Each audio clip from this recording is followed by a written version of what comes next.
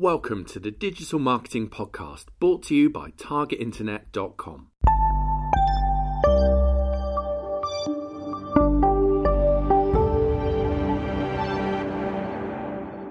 Hello and welcome back to the Digital Marketing Podcast. My name is Kieran Rogers and I'm joined with John Henshaw from Raven Tools. And John, I really wanted to talk to you about something that we got chatting about on Skype, which is AMP or AMP. Yeah, accelerated mobile pages. We'll shorten it to AMP though for the rest of this session. So, what is AMP?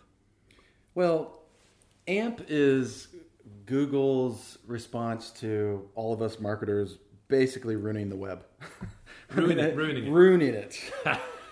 And what I mean by that is, we got broadband around 2010, and then we've been ruining it ever since with loading up our sites with JavaScript, using huge images, trashing it with more ads than you know what to do with, giving you every pop-up and anything they can do to get your attention, to see their ad or click on their ad. HD images, full screen. Yeah, just everything. Just making desktop-based sites that are made for broadband when at the same time, at least today, they're getting more searches and more traffic on mobile devices. And so they started to see, wow, these already horrible sites are even more horrible on a mobile device and a slower connection. And it is horrible. I mean, there are a lot of news sites that are particularly bad for this. Like, they will shove up megabyte, 2 megabyte no, it's horrible. Images. No, it's like, what awful. are you thinking? Why? This is taken forever. Especially being from the Isle of Wight, where, to be honest, the internet sometimes feels like it's donkey powered. It's totally donkey. Yeah, that's what it feels like. Even sure. on my desktop, it can be quite painful. Yeah, So no, I think donkey is too good. I think maybe like Gerbil powered. Just like it's got to be like a smaller animal that can't run quite as fast. Yeah. So marketers are ruining the web. How does AMP work? So the way it works is it's a user experience problem. Mm-hmm.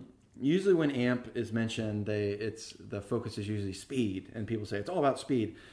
Speed is actually only part of it. It's a UX issue, and so it has to do with, you need to be able to read the content. It needs to be done in a way where it's also fast, and so you kind of couple those together, and you get AMP. And so AMP was designed. It's sort of a offshoot from HTML, but it's a very controlled version of HTML, and it doesn't allow you to use your own JavaScript. It doesn't allow you to have really huge files and different things like that. And they force you into a single column presentation of content, which is what good UX is. So what they've done essentially is they, in a good sense, have come up with something that is a good user experience on mobile, period. That's the good part. Yeah. And they've done it through what they call this open source AMP HTML. I mean, it's technically open source, but I have issues, with how it's actually implemented. And we're going to talk about this. Right. Yeah. And so it is awesome. I mean, like it really is a good user experience. And it was also done because nobody was fixing their sites. And it was getting to, I think from their perspective, a critical point. They're trying to move forward with and make sure that their search remains dominant, particularly on mobile. Yeah. And so their idea of being able to move forward and force people to move forward with them was to push AMP. And they being Google. Yes, Google. And other search engine is involved in it as well? They're starting to be involved. And again, they like to say, this is open source, anybody can use this. But for the most part, most of the activity around it is mainly Google focused. Yeah. So, I mean, it makes sense, doesn't it? If with over 50% of web pages being consumed now being on a mobile device, it makes sense that a technology that accelerates those mobile pages is a good thing, right? I can see why they're pushing it. It's like, guys, businesses, catch up. Get over yourselves and stop putting those megabyte images on the front page and make sure it's quickety slick. Right. And as you would expect, something that is really quick is is going to be preferred by the end user, by the consumer. And so on top of that, they are pushing it so hard that, I mean, they're elevating it in the organic search results. It gets a boost, right? Right. Yeah.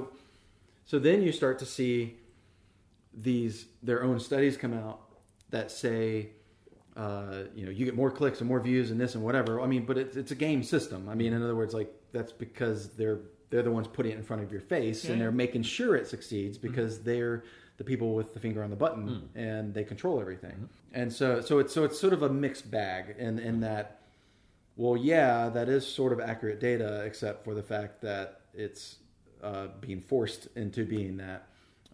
But it is also fast and slightly better. The problems, there are problems with it though, and the first one is that it is hosted on Google. It's AMP actually takes your page, your AMP version, pulls it from your site, and then they call it caching. It's really hosting.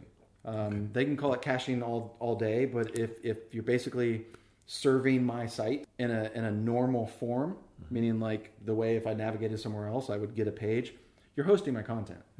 They're also doing it in a way that kind of strips a lot of navigation and other things that you typically would have, at least by default, that you would have on your page.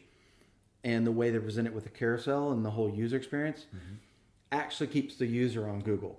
Wow. So whereas most publishers and people would want them to, click through, and they wanted them to be on their site, and they want to capture them and keep them on their site, it's much more difficult to do that with an AMP page in a Google result. Because Google across the board, particularly in search and on mobile, especially on mobile, they are adding user experiences that are almost AOL, old school AOL, like where you just kind of stay on Google. An example of that would be if you search for a sports team or a score or whatever, at least in the US, they just take you to almost what looks like a microsite. And it's just tons and tons of data that, of course, they have scraped off everybody else's site and added this microsite. And when you're done with it, you don't ever go out to the site they got the data from. You never leave that experience. If anything, you go back into the search result, and now you're back and you're still on Google. You never left Google the entire time. You never got to show your own ads. AMP, you get to show ads, but I'm talking about this other experience that they're doing now. There's no ads. It's just all them using your data for free. And so there's that, which is kind of frustrating. But there's also just the idea that you're losing control of your site, and you're losing control for things that you actually have power over that you could do. And what sort of things? So the real issue here is that people's sites aren't fast. That's the real issue. Yeah. They aren't fast, and they're junked up with ads. And it ends up that AMP is not a solution because marketers and publishers are already ruining it. And I just gave a presentation. Well, it's true. It's true. I wish we could show pictures on this, but we can't. So I'll just have to make the picture for you. Yeah. Paint us a picture. Yes, John. I'll paint the picture. So if AMP is supposed to make a better user experience, and they're supposed to streamline things, and you're supposed not to have so many ads and this and that, whatever, well, it's broken now.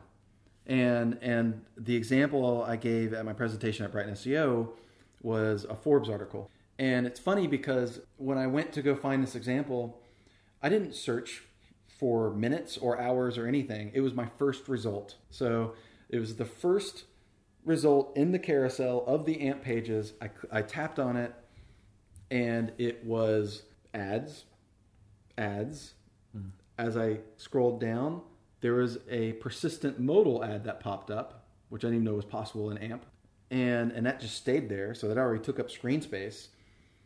And as I scrolled through, there must have been 6 to 7, big ads as I'm trying to read this article, driving me crazy. And it's just more ads. And then the rest of the page had something like 20 or 30 ad images and links at the end of the article. I mean, it was kind of atrocious. Of course, it's what we've gotten used to. with the web, but it was like, I can't believe this is an AMP site. And so I came to the conclusion that what AMP is really good for is just serving more ads faster. I mean, I mean, that's what I'm convinced of. It's not, they've already lost the UX battle by the fact that even exists. And I can tell you that everybody else is going to jump on that. And that's what they were trying to fix, and it's already broken. And so to me, that says AMP is not the solution. The solution is that publishers need to go back and start making a good user experience. They need to make their sites faster. That to me is the long-term open web solution, as opposed to having everything, hosted on Google. Another component is, do you get traffic from other sources in Google? Yes, the answer is yes. Do you share your URL offline in other places through advertisement, whatever it might be? Do you get direct traffic, people who would type it in? The answer is yes. And so because of that, again, AMP doesn't solve that problem. You need to solve that problem. You need to solve that problem by making your site better and faster. And so AMP to me is more like a knee-jerk reaction. It's a way to sort of like force the industry into this way of doing things. And it's very, very Google-centric, and it really serves Google more than it serves the publisher. And that bothers me. But is it not a case, I'm going to play a devil's advocate here a little bit, is it not the case that, like any tool that can be used for good or for bad? So, I always like the analogy of a knife, which is brilliant. You can do really handy things with a knife, but you can also stab people with it. So is it not down to the publisher's intent? So the problem here is that we have a solution for something that we don't need. In other words, they've taken HTML and made AMP HTML, and we don't need AMP HTML. It doesn't do the we thing need that they're we need aiming for. HTML where people do it correctly. Yeah. In other words, so UX is a conscious decision. It is something you just need to do. I guess a format doesn't Right. have UX baked into it, right? Right. Yeah. And Google's intention here, I believe, was to force good UX onto people. And they can't. Right. And the Forbes example is the poster child example of them not being able to enforce UX with this. The only thing they can enforce is speed. And in that case, you can do that on your own. You don't have to give up control of your site. You don't have to have everything hosted on Google. You could actually just make it faster. In fact, that's why I made a site called makefastsites.com. Yeah. And it has 5 things that I think are the top 5 things. If you just did these 5 things, you don't need AMP. Brilliant. So let's go through those 5 things. Okay. Yeah. It's like, I got to remember what I wrote. I'm just kidding. I've talked about this so much, I can't imagine not knowing it. The first one is refactoring your code. And that has to do with the fact that over time, what people do is they'll run WordPress, they'll find a theme. The theme requires all these plugins. They also want these other features, so they add these other plugins. And before you know it, you have a ton. Yes, Massive it's all bloat. JavaScript bloat. Yeah. And it's just you're serving all of this JavaScript from these different libraries, but your site is actually only using a tiny portion of each library. So you're forcing sometimes many megabytes of downloads for every new user that comes to your site, and only so you can have this one slider, or you can have this like one little thing. It is. It's like packing 15 rucksacks. And only using one little thing. To take your sandwiches to work. That's exactly what it is. Yeah. I mean, I'm going to use that. Use that. That is a beautiful My analogy. gift to you. Thank you. That's a wonderful gift. That is hilarious. All right, I love it. It is just like that. And so refactoring your code means identifying those things and cutting out all of it. Only keeping what you need. And I usually recommend people go or take that a step further, which is also find out where that JavaScript's being used. And if it's only used on one page, only serve it on that page. So do conditional includes so that it's only used when it needs to be used. And that's going to make your pages faster. So a lot of it is consolidating the code. It's getting rid of the code not being used, and then only serving the code that needs to be used for that particular page. Now, for the non-technical here of our audience, you might be glazing over, but I would say listen to this, because if your developers are really worth their salt, this will be music to their ears when you come to them and say, actually, can we streamline things? Because they love clean code. They love beautiful code, development teams typically. So you don't need to understand it all. Just understand the concepts and then go ask ask the questions. Yes. So stick with us on this. This stuff is important. It could make a big difference to your user experience. Well, that is a really good point, because some of the stuff is technical. Particularly that piece is technical. But what I generally recommend is, and this makefastsites.com is not like a spammy site. It's literally just an educational one-page site. So, but I tell people, send your developer to makefastsites.com and say, do these. Yeah. And you're going to be good. It's like a treat, like an outing. Yes. It's kind of like that. So the second one on there has to do with fonts. So before Google Fonts, it was just really awful for designers to try to be able to use the fonts they wanted. Yes. And then Google Fonts was this amazing thing that came along and has this huge library of free, really diverse fonts that you can use. So important, because font licensing online is just a nightmare if you don't have access to open source free fonts. It is, except for the size of the fonts. And so what I recommend as step 2 is to not use them at all or use them sparingly, and instead use system fonts that are native to the operating system. So, for example, a system font that's native to Mac OS is San Francisco, and it is designed for display, and it is a beautiful font. And so there on that site, I have the CSS that you would use to call all the system fonts for all the major OSs and browsers. And it just uses the native one, and it looks amazing on each operating system or mobile device. If you were to just take one font from Google, and the way the fonts work is they come in different weights, and for each weight they have italic and they have bold. So there's like 3 versions. There's regular, italic, and bold. Those are 3 different files. And if you do different weights, meaning like thin or extra bold or whatever, those are all their own files. Oh my goodness, we've got 15 rucksacks and 1 packet of sandwiches again. Yeah, no, we're increasing in rucksacks is what we're doing. Yeah. And so before you know it, you just take one font and you just have a handful of things. You've got 1.2 megabytes of a font. And if you take a font that is not Open Sans or not something that's very common that might be cached on the end user's computer, they have to download it every time. So the more unique the font, they're definitely going to have to download it. Yeah. The more fonts, they have to download it. And before you know it, you have many megabytes before your page will even render correctly. Yeah. Now, this is going to result in big arguments with the creative teams because they do love their fonts, but very often they come from a background of print design and print work.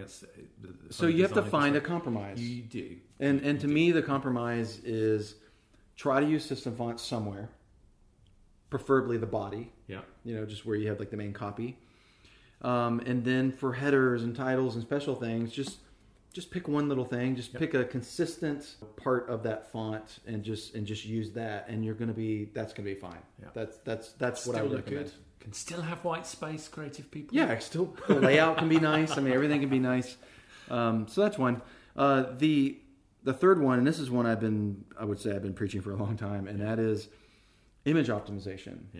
Because most people don't quite do it right. They don't even quite understand what it means to be responsive versus optimized. And so many people pick PNG when they should be using a JPEG and sure, vice yeah, versa, or even a SVG. I mean, even and so or a TIFF, God forbid. Oh my goodness, that'd be horrible. So usually the first thing I point out is that a responsive image is not an optimized image. So, for example, people will set it up so that, my image is set up for mobile because it resizes. Yeah. So it's always 80% of the screen width. Exactly. Yeah. Well, the problem is it's still the same size. Yeah. So that image you're using on desktop that's connected to a broadband connection could be 800 kilobytes. Yep. Well, guess what? When it resizes that tiny thing, it's still 800 kilobytes. Yep. And so there is this HTML attribute. Again, it's going to get technical. There's an HTML attribute called source set that you can specify different sized and completely different images even based on the device size and even whether it's high definition or not. And that makes an enormous difference to page load times. It does. It can. It can be one of the biggest ones actually if you've got quite an image intensive. It actually hits it both in speed and user experience because you can actually change an image that's actually better suited for a small screen versus the one you were using before, like if it's a graphic or something like that, and they can read it better if you just use a different image and it's smaller. Now, I remember when I first started looking at this, running in horror, thinking, oh no, that means I'm going to have to upload multiple images every time I add one. But actually, that's not the case. I've seen some really great implementations of WordPress where when you add the file up, it'll do several things at once. It'll resize the image, it'll split it into different sizes, and it'll optimize it and serve it up for the right device. And it all happens behind the scenes brilliantly. Yes. And that's the optimum. That's kind of what you want to. It is the optimum. So I might upload a 3-4 megabyte file, but the image library takes care of that and sorts it for me. Yes, and one of those plugins that I like is EWWW, and that's the image optimizer. It does all that stuff for you. The other one I like is it's literally called like source set for WordPress, and if you activate that, it will automatically do source set for all of the images in your post or your pages. Oh, great. Well, we'll put links to those in the show notes. So good tips. Yeah. So those images. So the fourth one is actually using a CDN and using, in particular, HTTP2. Okay, so let's just explain to people what a CDN is. It is a content delivery network, and it's... I thought it was an American TV network. Oh, no, that's CBN or something. I don't know. That might be Canadian. I have no idea. So content delivery network, is what that's going to do is they generally have networks in different countries and different areas, and they will cache your files and serve them faster for that region. Yeah.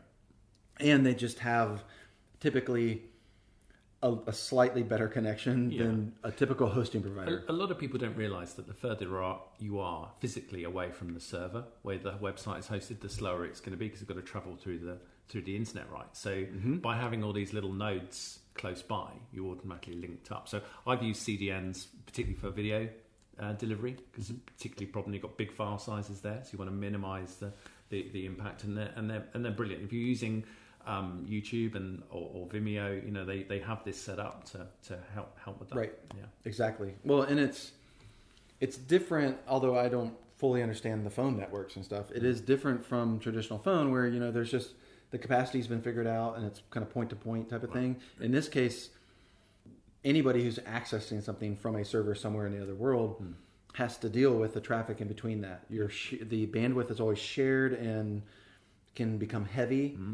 And can be very slow if you're in another continent. Yeah. So, and then from my experience, the more you pay, the bigger a CDN you get, and the faster the speed. Surely, so that can help a little bit. Because there's a cost associated with it, isn't it? You've got multiple machines copying large numbers of files. Yeah, it depends on the amount of traffic you have and that type of thing that you would upgrade and need to do that. What I recommend is I like going to Cloudflare and using their free account, which is fine for most people, for most sites. And there's a couple things you get. You get free SSL, which is awesome. And it's just set up automatically. Wow. And you get HTTP2, which is crazy fast compared to HTTP1. So to let the audience understand that a little better, HTTP1, which is on how most hosting providers are set up, serves everything individually. Yep. So if you have 100 things on your site, 100 assets, images, and this, and JavaScript, or whatever, they all kind of send, on their own in their own connection. And what HTTP2 does is it puts it all into one connection, and it does it like a multi-channel. Everything's just coming at the same time. Yeah. And so you're seeing results where if you were on one, it might take 4 seconds. If you're on HTTP2, we're talking like 0.2 seconds. Wow. So it's massive, phenomenal. Yeah, I mean, it's exactly what you want in your life. It's what you want in your life. Yeah. And so Cloudflare has a free account that you put all your stuff on. And then as you grow or you need other features that they provide, then you upgrade. So you can upgrade to it's $20 a month and you get more bang for the buck type of features. So I'm still hosting my website on my website hosted space, but I run it through Cloudflare's CDN. Yes. And I get free SSL and HTTP2. Yes. This is a new thing in my life. I didn't know about this. Oh, it's awesome. Today. It's so good. It's really exciting. I love it. Where have I been? I don't know. A lot of people haven't heard of it, but it's on the Isle of Wight. It's amazing. It's amazing. And that's the future, John. It is Yeah. now. Yes, it's a future. Make the future now. You can do it now. So I would say the fifth thing that's on the site and that I really recommend for people is what we've been talking about earlier with AMP, which is it's UX. Mm-hmm. It's make your site easier to use. Don't punish every visitor that comes to your site because you have to please the sales team. You can actually still please the sales team if you create a better user experience in how you show your ads or get your leads or have the call to action. Yeah. And it's literally putting yourself in that place of the end user and trying to find that happy medium of I'm able to communicate what I need to communicate from an advertising standpoint or from a call to action standpoint. And this is an enjoyable site to go to. I think I'll come back to it versus the other one. Yeah. That was a horrible experience and gave me a bunch of pop-ups and I hated using it. And because I will tell you, as an end user, as a consumer, even though I'm also a marketer, but just as a consumer, I stop visiting the sites that are too aggressive to me, that are too annoying, that give me too many modal pop-ups asking for an email. It gets so frustrating using the internet because of sites setting things up like that. When I gave my Brighton SEO presentation, I talked about how Forbes has basically completely ruined AMP already. I also gave an example of a non-AMP page to show that you can do this without AMP. Yeah. And a lot of it has to do with UX. Yeah. And so that example was with Vice News. Mm-hmm. And they didn't have an AMP page. I tapped on it. They had the title of the article, and then they had just right below it. They just kind of had in like darker text. Do you want to have updates on this? Click here and give us your email. It was very unobtrusive. It wasn't like a modal overlay. It was just sort of like it's just there. It wasn't flashing. It wasn't in a different color. But I read it. I saw it because it looked like it's kind of part of the article, and it was acceptable to me. And then after the intro, there was an ad. It was like one of those square ads. I saw it. Yeah. I saw it. We're good. Yeah. But I'm here to read this article. And it did not show another ad for the entire article. It was like a miracle on the internet is what it was. And I was able to actually read the article. I was actually able to do what I came there to do instead of being interrupted every other paragraph, which is insane and is a standard right now. And I could read the article, and guess what? I'm going to start going back to Vice News more often now. I'm probably going to even be more apt to give them my email at that little call to action at the beginning because they're not spamming me in the article, so they probably won't spam me via email. You're sending certain messages. They are differentiating themselves against all the other publishers by not making the user experience so awful. Absolutely, and that trust. When you see it, I'm a great believer that businesses very often think they can just tell people stuff and they'll believe it, but no, everybody's reading between the lines, constantly reading between the lines. I hate it. I'm with you on this. It's gotten so bad we turn a blind eye to it. It's like I don't know. It's like at home when my dustbin's full, and I sort of ignore it, and before you know it, that little carrier bag next to the dustbin appears, and you sort of ignore that, and actually it's messy and it's rubbish, but you just sort of become blind to it after a while because that's become the norm, and that's wrong. Everybody needs to clean up. They need to clean up their kitchens. Right. So that's why I say, to Google's credit, as much as you've heard me sort of like criticize it today, and I don't think it's the long-term solution type of thing. You got to say its heart's in the right place, potentially. Absolutely. Yeah. That's kind of where I usually end this type of conversation about it, which is I admire Google for addressing it. Yep. They basically created the example of what everybody should be following. Yeah. And if any good can come out of this, at least in my opinion, it's going to be that hopefully this temporary time of AMP was the time that got people to clean their act up. Yeah. So if they don't want to have everything hosted on Google and have Google have control and it all become a Google centric experience, then they need to use the standards that already exist, which is just plain old HTML. You don't need AMP HTML, just plain old HTML, and code it better and make the user experience better. That's all you need to do. And one of the best examples that are already out there, at least for publishers, is go to Vice. Vice is whoever is in charge of their UX and technical stuff, they are the example that I wish every publisher would follow, because they prove that you don't need AMP. They prove that you just need to make a fast site and you need to make it more user-friendly. Right. Well, we'll definitely put a link in the show notes to Vice so people can go and check that out. Okay. Well, John, it's been fascinating. I've learned a lot, so thank you. Good. Once again. Thanks. And if we want to find out more about this, what was the name of your site that you've built? Oh, yeah. It's makefastsites.com. Fantastic.